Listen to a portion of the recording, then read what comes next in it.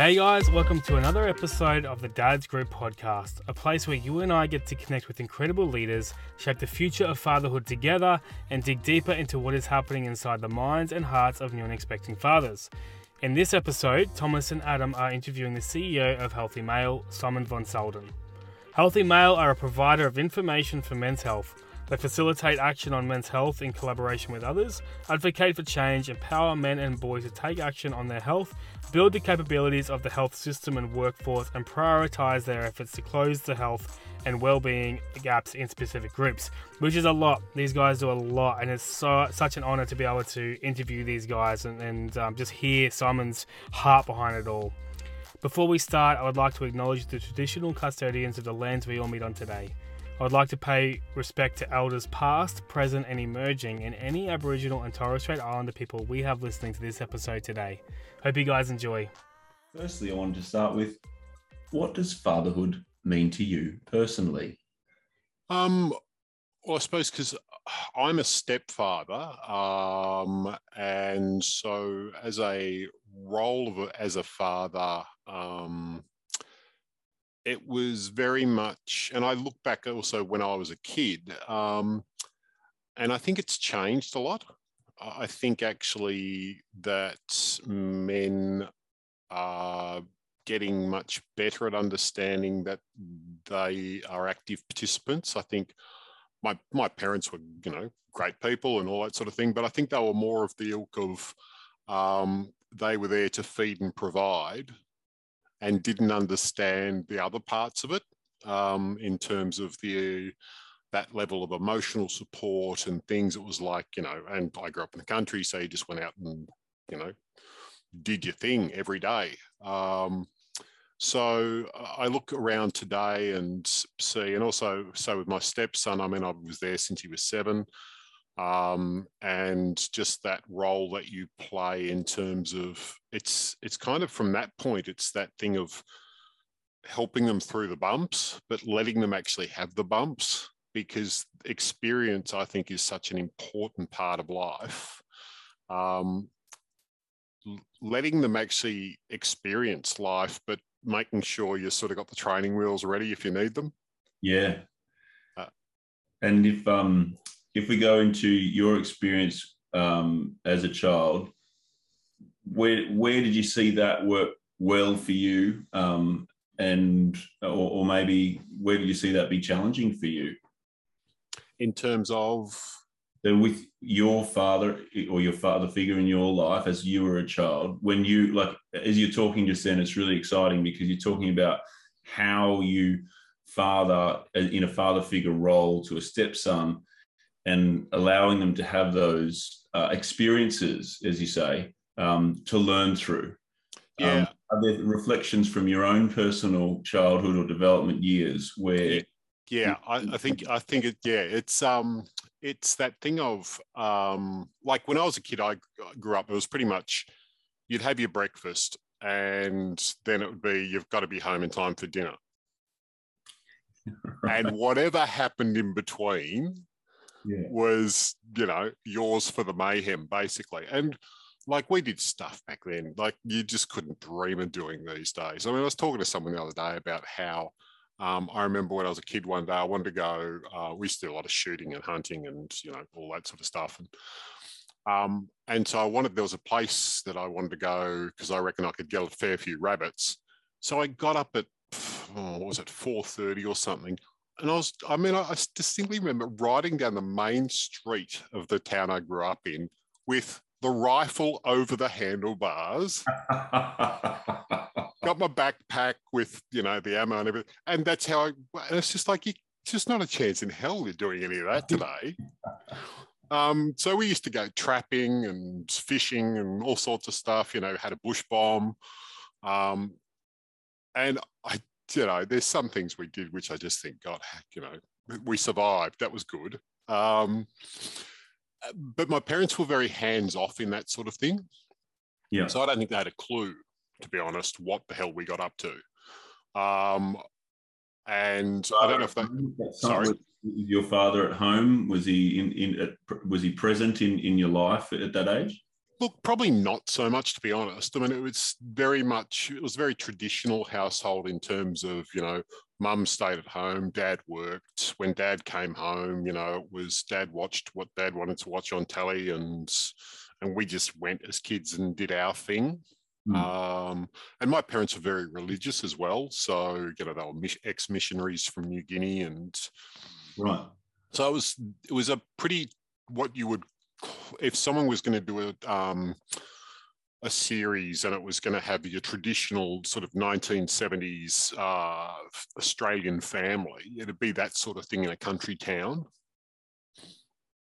Where mum and dad and the kids are seen and not spoken to so much, and it sounds worse than it is, though. Right. In terms of, I wouldn't do it today, but back then I don't think anyone knew that differently. Right. And your experience as a child in that is that you had obviously had a lot of freedom. Yeah, stacks, maybe too much. But look, I mean, we did so much that I'm so grateful for that. The experiences I had as a kid and were just phenomenal. I mean, horses and camping and doing all sorts of stuff. It's sort of these days now. When someone says, "Do you want to go camping or do you want to go out bush?" It's like, "Oh, look, I grew up doing it. It's okay. I want to be near a coffee shop and go out for a feed." Simon, in that time where you had all that freedom, is there someone or some people or whoever played a father figure role who wasn't your father? That was we find in the work that we do in Dad's Group, connecting fathers and father figures. A lot of the grandfathers that come to a dad's group play a fatherly role to some of the other dads. Is there anyone in your life who I guess was a mentor or a father figure in that shaping, or maybe earlier on in life, maybe later on in life? Yeah, look, when I was about 14, 15, I met a mate who's one of my best mates still today. And I'd have to say his dad and his family were very much like my family. I mean, they just opened their doors, and so I spent nearly every weekend there. And his dad was just this. He again was your very much your silent type, but he would inject himself at the right times. Right. Usually when we'd done something, but he was never like, I just remember one time we'd hitting golf ball around the house for some reason and smashed the caravan window. And he was inside. We didn't know he was inside. And then he's made sure then that we knew that he was inside, because he wanted to see how long it would take one of us to come and fess up. And so we finally did go in there, and he's just like, "Okay, well, look, it's happened. So what do we need to do about it?" And this is a guy who, I mean, he was brought up working hard, but his compassion and his own level of emotional intelligence was actually really high. Yet he didn't probably credit himself with that. And that was something that always, like, I just looked the way his sons actually just revered him as a man, because it was like he had an amazing work ethic, but it was the way that he treated people and the way that he treated his sons and daughters was just this sort of guiding hand the whole time. Whereas he did it in such a way that they didn't need him to be there to know that guiding hand was there, if that makes any sense. That makes absolute sense. But it's also highlights such a curiosity as to, you know, in this session where we're going into the concept of fatherhood and what it is and how it influences us both, you know, upwards towards fathers or father figures and downwards towards children, it does, you know, make me very curious of, we all have had those experiences where that guiding hand is effective when they're present and when they're not present.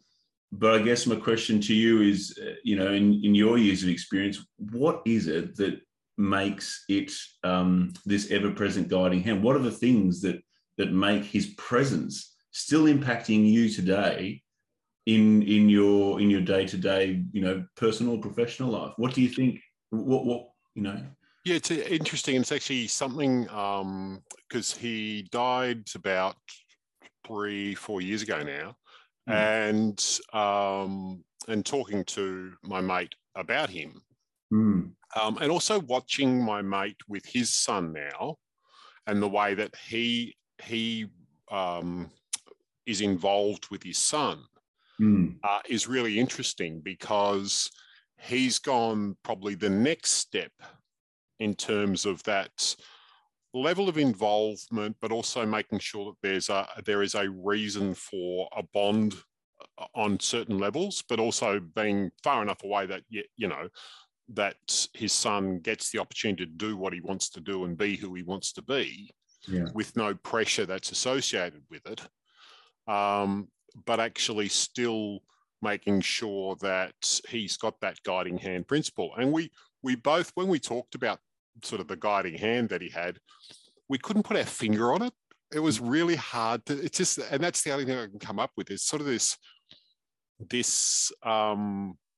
you kind of feel like you let someone down if you don't, and you sort of would feel like, oh, you know, kind of let him down, and, you know, it didn't, because, and whereas he would never judge, he wouldn't judge you. No. But you judge yourself based on what you think that he thinks of you. So that is exactly, like, just talking about that makes so much sense to me. I'm sure it resonates with many other people. But so essentially, he's given you a true north or a level or a role model that you aspire to when you're either cognizant of that and he's present, or you're subconsciously aware of it and he's not present. And yeah, I think you're right, Tom. I think it's that, it's probably the thing of, here's your basic guiding principle of being a decent human being. Yeah. Anything you can add to that, I'm going to give you the foundation. Yeah. You just build on it. Which is such an incredibly special thing, that in all our science and all our, you know, program support is something that, you know, we happen to stumble across in this conversation, talking about someone who you probably didn't even think we were going to talk about, and realize there's probably an empirical truth there that could be really well talked about, unpacked in other communities of fathers and father figures or uncles and those types of things. Because when you're talking through this from your experience, I can resonate with other fathers and father figures and uncles in my life that have had that experience. And I think, so to get to the core of it, maybe we never will, but we are definitely digging deeper. Some of the things that he does or did allowed you to, as you said, either feel guilty even though he would never judge you. So what is going on there, and how do you seek to replicate that, or how do we seek to replicate that?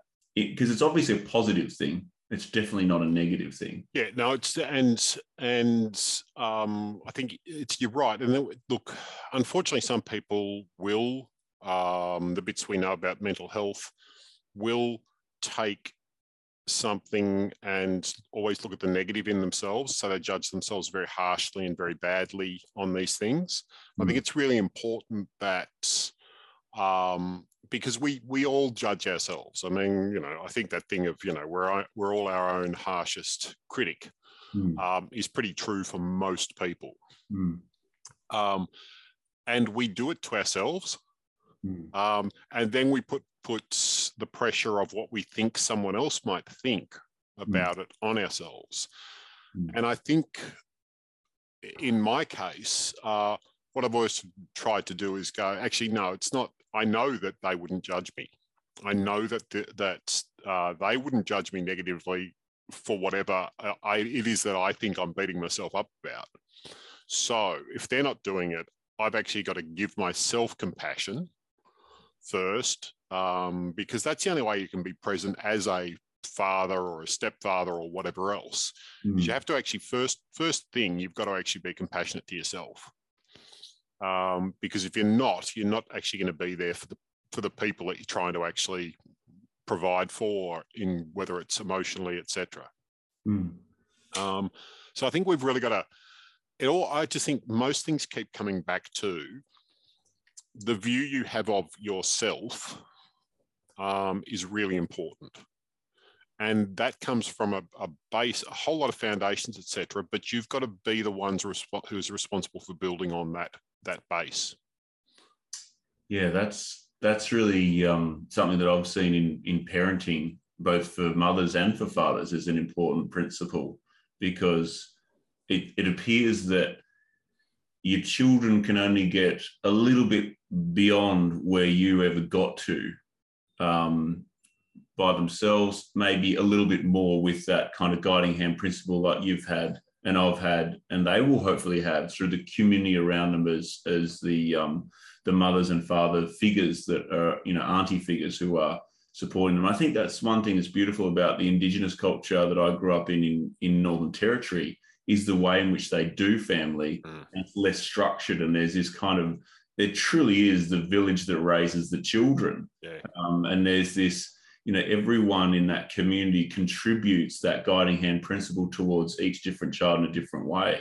And everyone, I guess it probably wouldn't be talked about as everyone has a specific role with a role position description, but it would be something that comes about through that natural, years of living and doing life together. Do you think that that this gentleman, your friend's father, has had an impact on you professionally? Look, he's definitely someone that, when it comes to work ethic, there's no question that. But I think my own father as well there, when it comes to work ethic, in terms of working probably a little bit on the side of to my own detriment sometimes, in terms of you do that thing where you do the longer hours and those sort of things, and you think you're doing the right thing, and then you pull yourself out of it and you go, what the hell, that's just not healthy. Actually, that reminds me. So we do have to get. I'm not sure whether you've had the prep call before this, but we do, in each of our calls with the expert interviews, we do try and get to a point of fatherhood success stories, but also fatherhood failing. So in that space, the intention of the sharing where we've failed potentially as father or father figures or humans or whatever, the intention is to be able to share that, if you feel comfortable, with this group of new fathers, to, I guess, be that guiding hand for them along the way, to potentially avoid some potholes in their lives and going forward. Because I know specifically that work is one that I can pour into in the pursuit of those dopamine hits of ticking boxes. Yet there have been times when that's been something I may not have done again if I had, that chapter. However, that it's a complex one. But tell us about you. What's your experience in that space? Well, I'd say that's the fatherhood's failure would actually come from, and that's all linked into is probably not being present. And that's because of whatever other thing you think is actually important at that point, whether it's work. And everyone, it becomes really, you start this self-fulfilling prophecy in terms of work, and I've said this to a number of people I've worked with. You just have to, there is a point in life where you've got to decide, okay, the harder I work, the more work I will generate. So you have to actually get a balance there, because when you do that, yeah, you can keep going and going and going and going, but other things have to fall off. So it's your choice. It's no one else's choice. No one is making you do it. No one's got a gun to your head. You choose what you want to do. Do you want to be present for your children, for your partner? Are those things the most important thing to you? Or is your career the most important thing to you? And if it's your career, well, then that's a conversation you need to be having and sort out, you know, where your priorities are and where you want it. Because in 5 years' time, if that's not where you want to be, guess what? You might actually not be able to go back. So you really need to decide where you want to be and how you want to do those bits and pieces. I think that's really important is being present.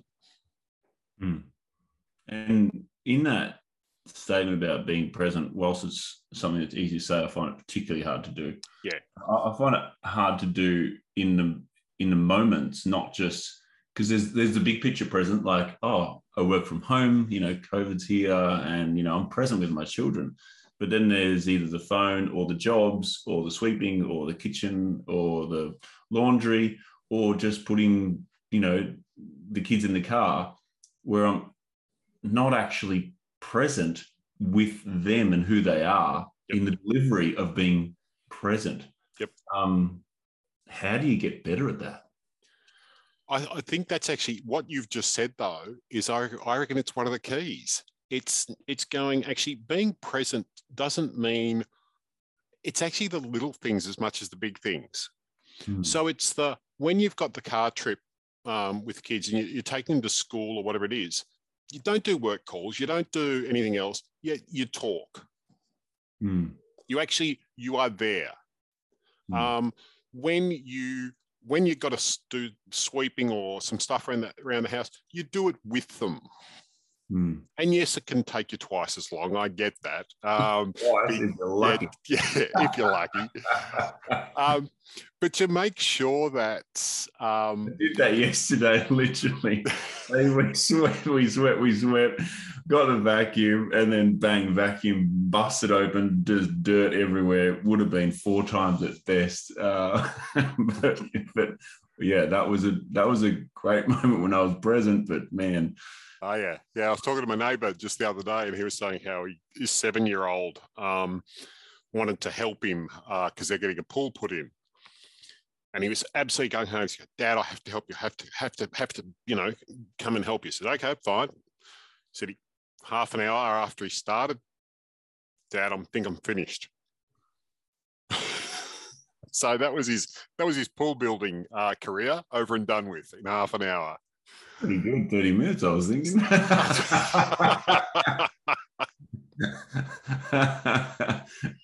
Yeah, cool. So coming back to the question around, you know, how would you help others avoid some of those failings if dedication on the wrong, well, not the wrong thing, but on a thing that you think is right now that you'll perceive to be not what you want later, is it about how do you avoid it? You said something about having conversations. I think you've actually got to. None of us are, well, some people probably are, but if you'd have asked me when I was 25 what I'd be doing in 10 years' time, I could have given you the rote answer if it was, you know, for a job interview or something like that. But could I have honestly told you what I really believed I'd be doing? Probably not a chance in hell.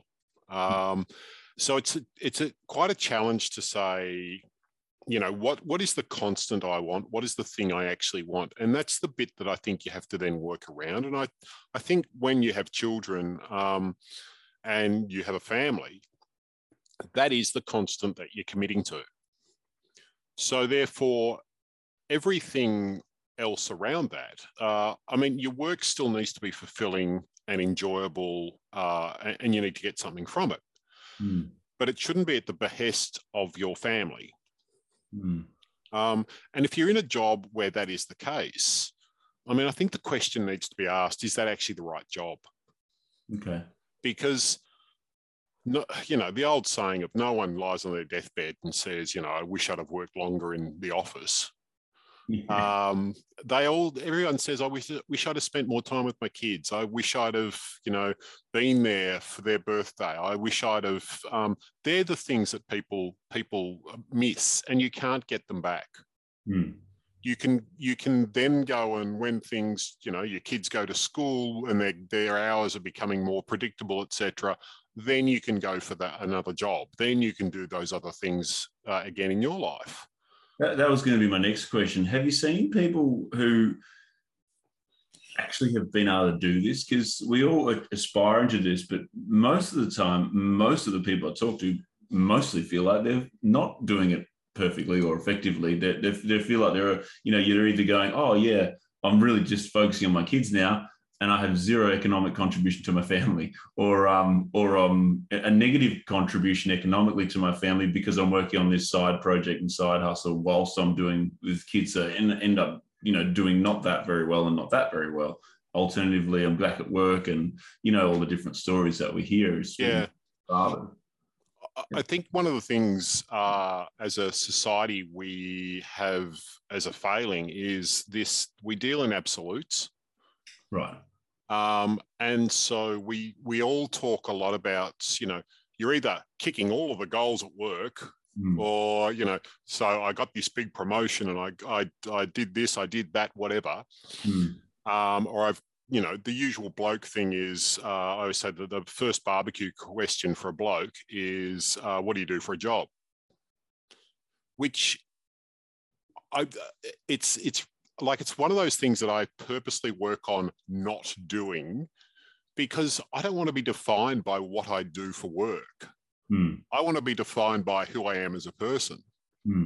So as a father, I would love to be at a barbecue, and, you know, someone says, what do you do? What do you do? Oh, I've got 3 kids. We spend a lot of time. Like, you know, one of my boys is used to start a footy. It's like, okay, that's who you are. That's actually how you define yourself. Is your family and your kids.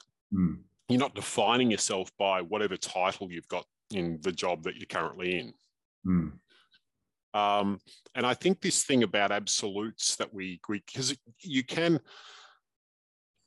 I think the balance isn't as exciting as an absolute. An absolute's very exciting because it's like, you know, there is actually now more, which is fabulous to hear, more guys will say, I'm a full-time dad.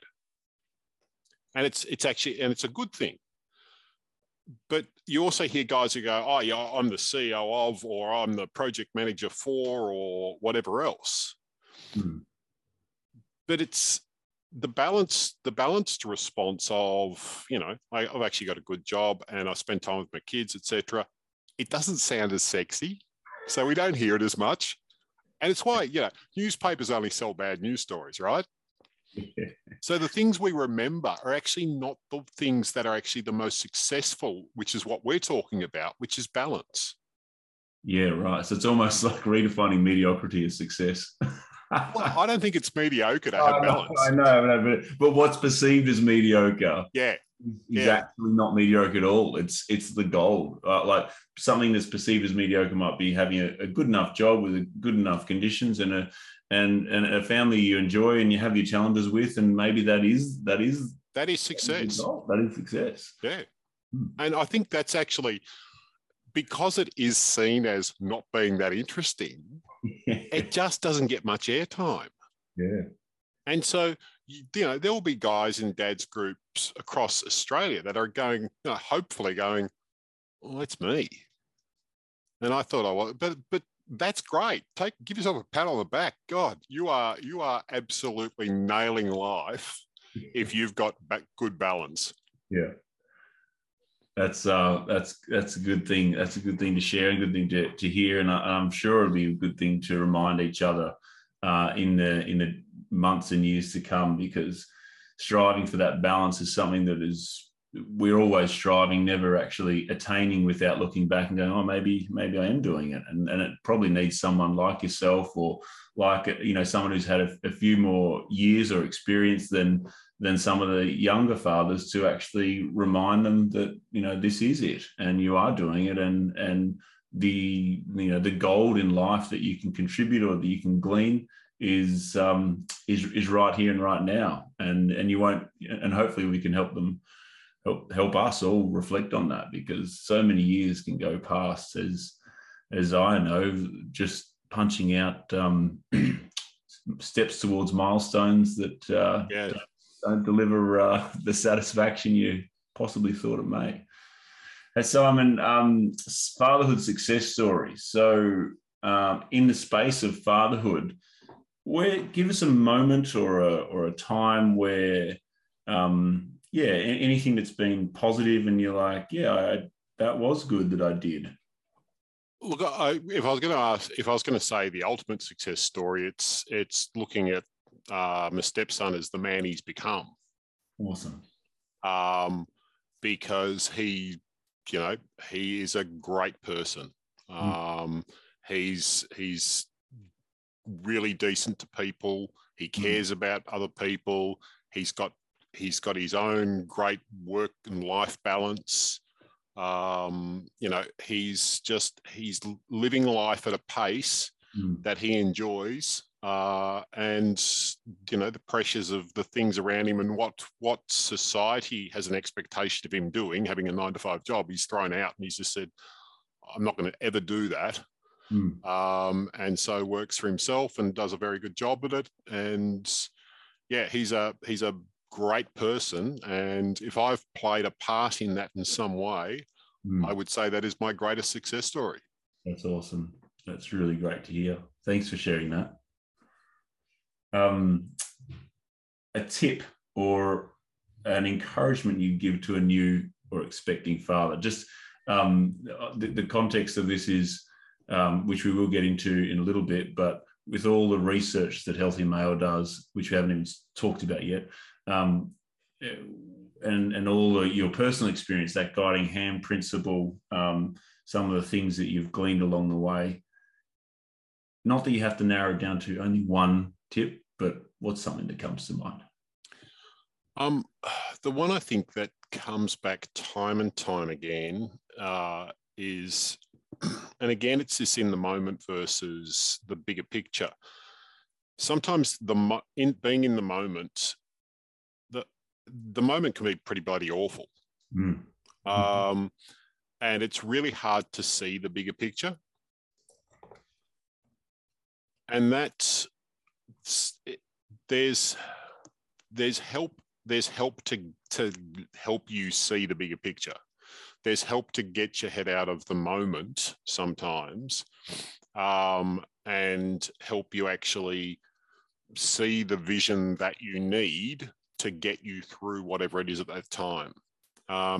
Sometimes those little things become bigger things, and there's lots of things that occur in life where medically there's labels for them, but sometimes there's just moments in life which are just bloody awful.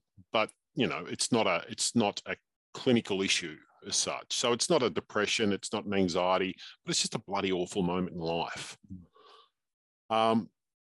That's where I think as men, we just have to be better at saying, I actually need to talk to a mate. I need to talk to someone.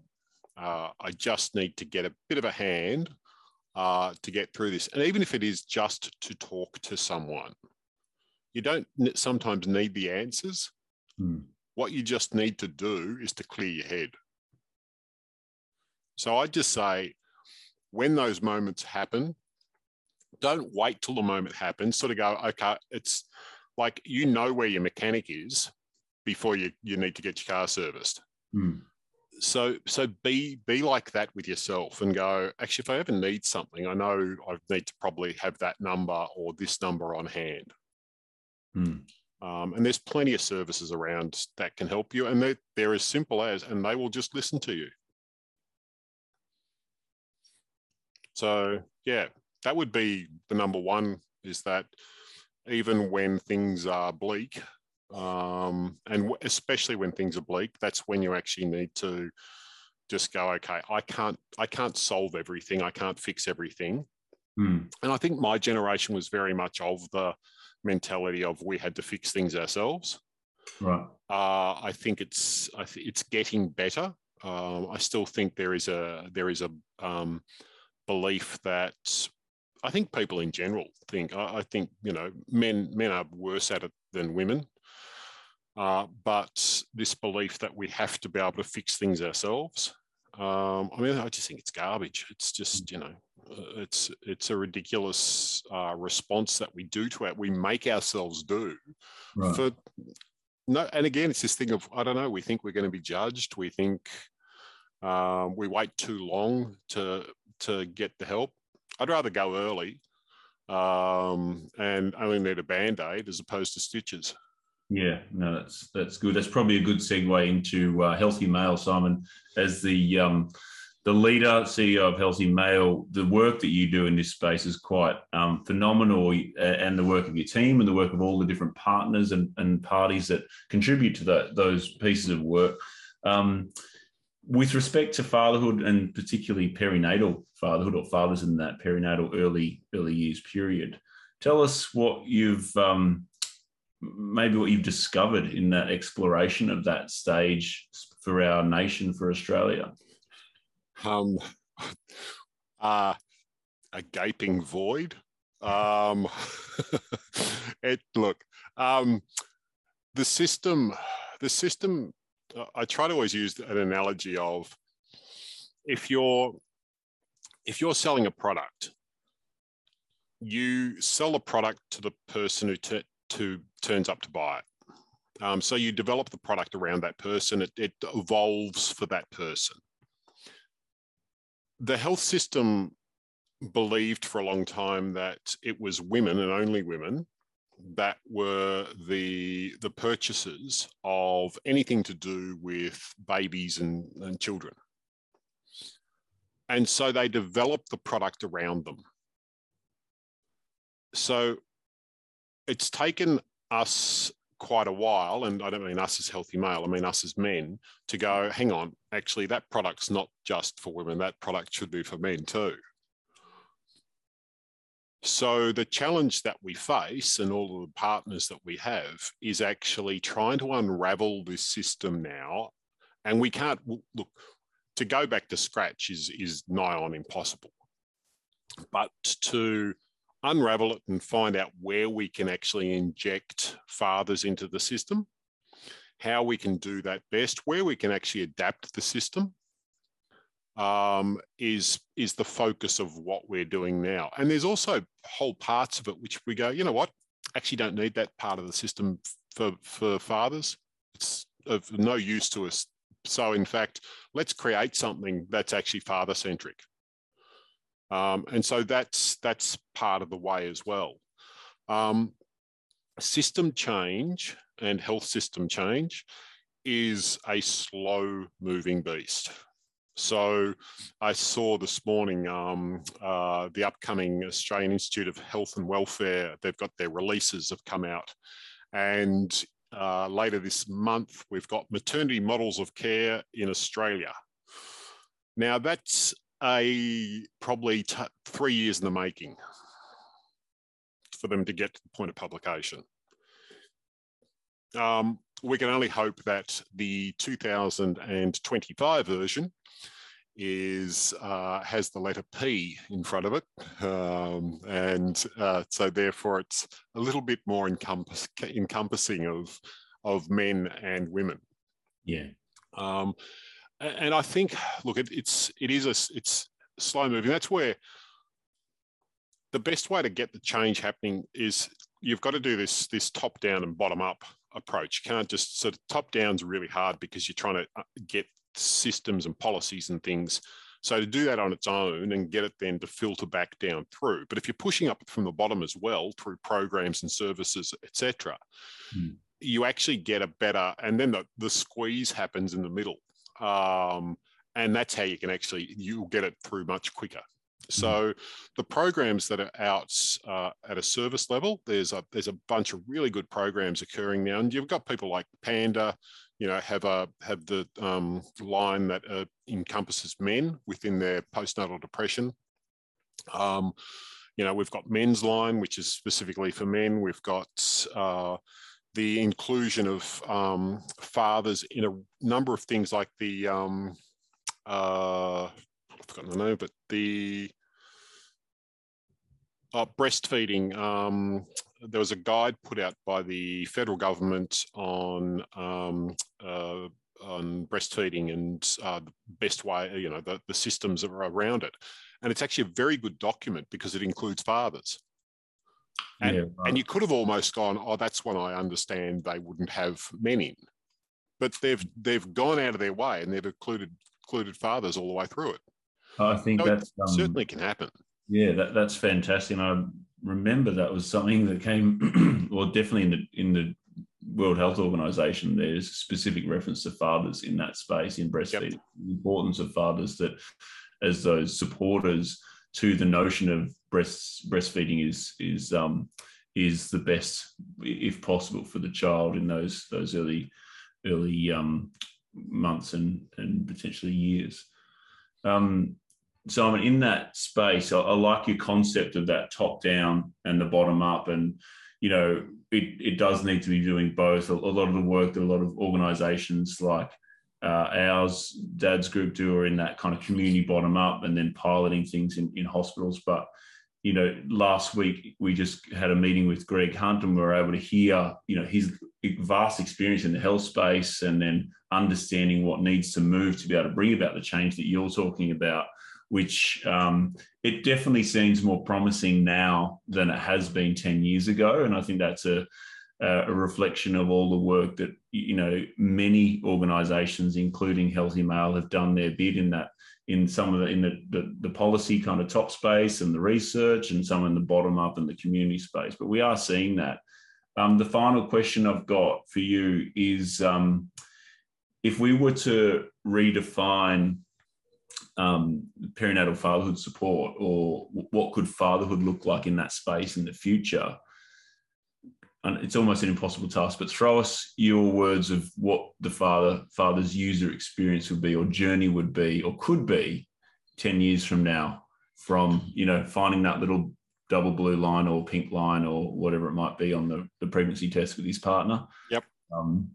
So when he finds that double line on the pregnancy test, it's not going to be new news. It's not going to be anything that's going to be daunting or etc. Because he would have learned at school actually what his role as a father will be. He will learn. So he's not just going to learn about health in terms of a generic thing, but he's actually going to learn about his role as his biological role in terms of what he needs to do to be a healthy and happy and person growing up, but also the important touch points through his life where his emotional health and his well-being actually impacts others. And so things like, so the one we always talk about is the preconception health of men. I mean, the majority of men do not realise that their sperm is created, starts being created 3 months prior to ejaculation. So in fact, you've got to be as healthy as you possibly can 3 months prior to you and your partner getting pregnant. So, but every time you hear about a conversation occurring, it's like, oh, we should have kids, and so the woman will go off and get zinc and folic acid, and the guy's sort of like, yeah, okay, I'll be here when you need me. And it's actually, it's not right. I mean, you 3 months prior, you should have given up, the smokes, cut back on the grog, got a bit fit, and because all of those things, the genetics of you at the time is carried through. And so the epigenetics, and I could get really boring really quickly here, but all of that gets carried through in the sperm. So any guy should know that is what I would hope in 10 years' time. So he already knows that. So he knows, okay, so I'm at that age where I don't, got my partner and we're probably going to want to have kids. And so I need to get my game together and, make sure I'm getting well. And I also know that, because I remember learning in school when my partner's pregnant, I'm probably going to feel a bit more anxious than I would. And so I need to get on top of that as well. And so all of those things will actually not be new. They won't be new news because you've actually already got the seeds of learning in your head. And you actually then start to, so as you're going through the journey, it's actually much easier through the journey. Yeah, that's great. And it's helps us to see that with the right policy around education and the right places around development, you can actually contribute a far better experience for new fathers, which in turn, as we know through research, will massively impact the positive experience for mothers and children, reduce the likelihood of family tragedy, family violence, isolation, mental health, suicide, and build better childhood development outcomes, which means, I guess, essentially 10 years, 20 years from then, you're going to have a better generation of young people coming up as leaders. It's actually, I think, and the health economics of it would be fascinating because I think as a preventive health mechanism, I think it's got potential to be one of the most significant ones because you're right, it triggers into things like domestic violence, etc. So prior knowledge about what is about to happen enables some of those things to be addressed early on. But also the epigenetics of, so that just means what actually, so we know anxiety and stress can be carried through generations now. But also things like, so if you're overweight at the time of conception, that can actually have an impact upon the health of the child. And so all of those things, if you know all of those things and you actually change, you have change mechanisms in place, you can actually impact the health of your child, which is the best gift you'll ever give them. I hope you guys enjoyed that episode. If you would like to find out more about Dad's Group or join a digital Dad's Group session, which is what these podcast episodes are recorded from, or connect with one of our amazing partners, please go and check out our website at www.dadsgroup.org, which we will also add in our information in the podcast notes. Please remember to like, subscribe and review, and please share with any dads and families that may benefit from hearing this podcast. Cheers guys, and we are so pumped to do this journey with you.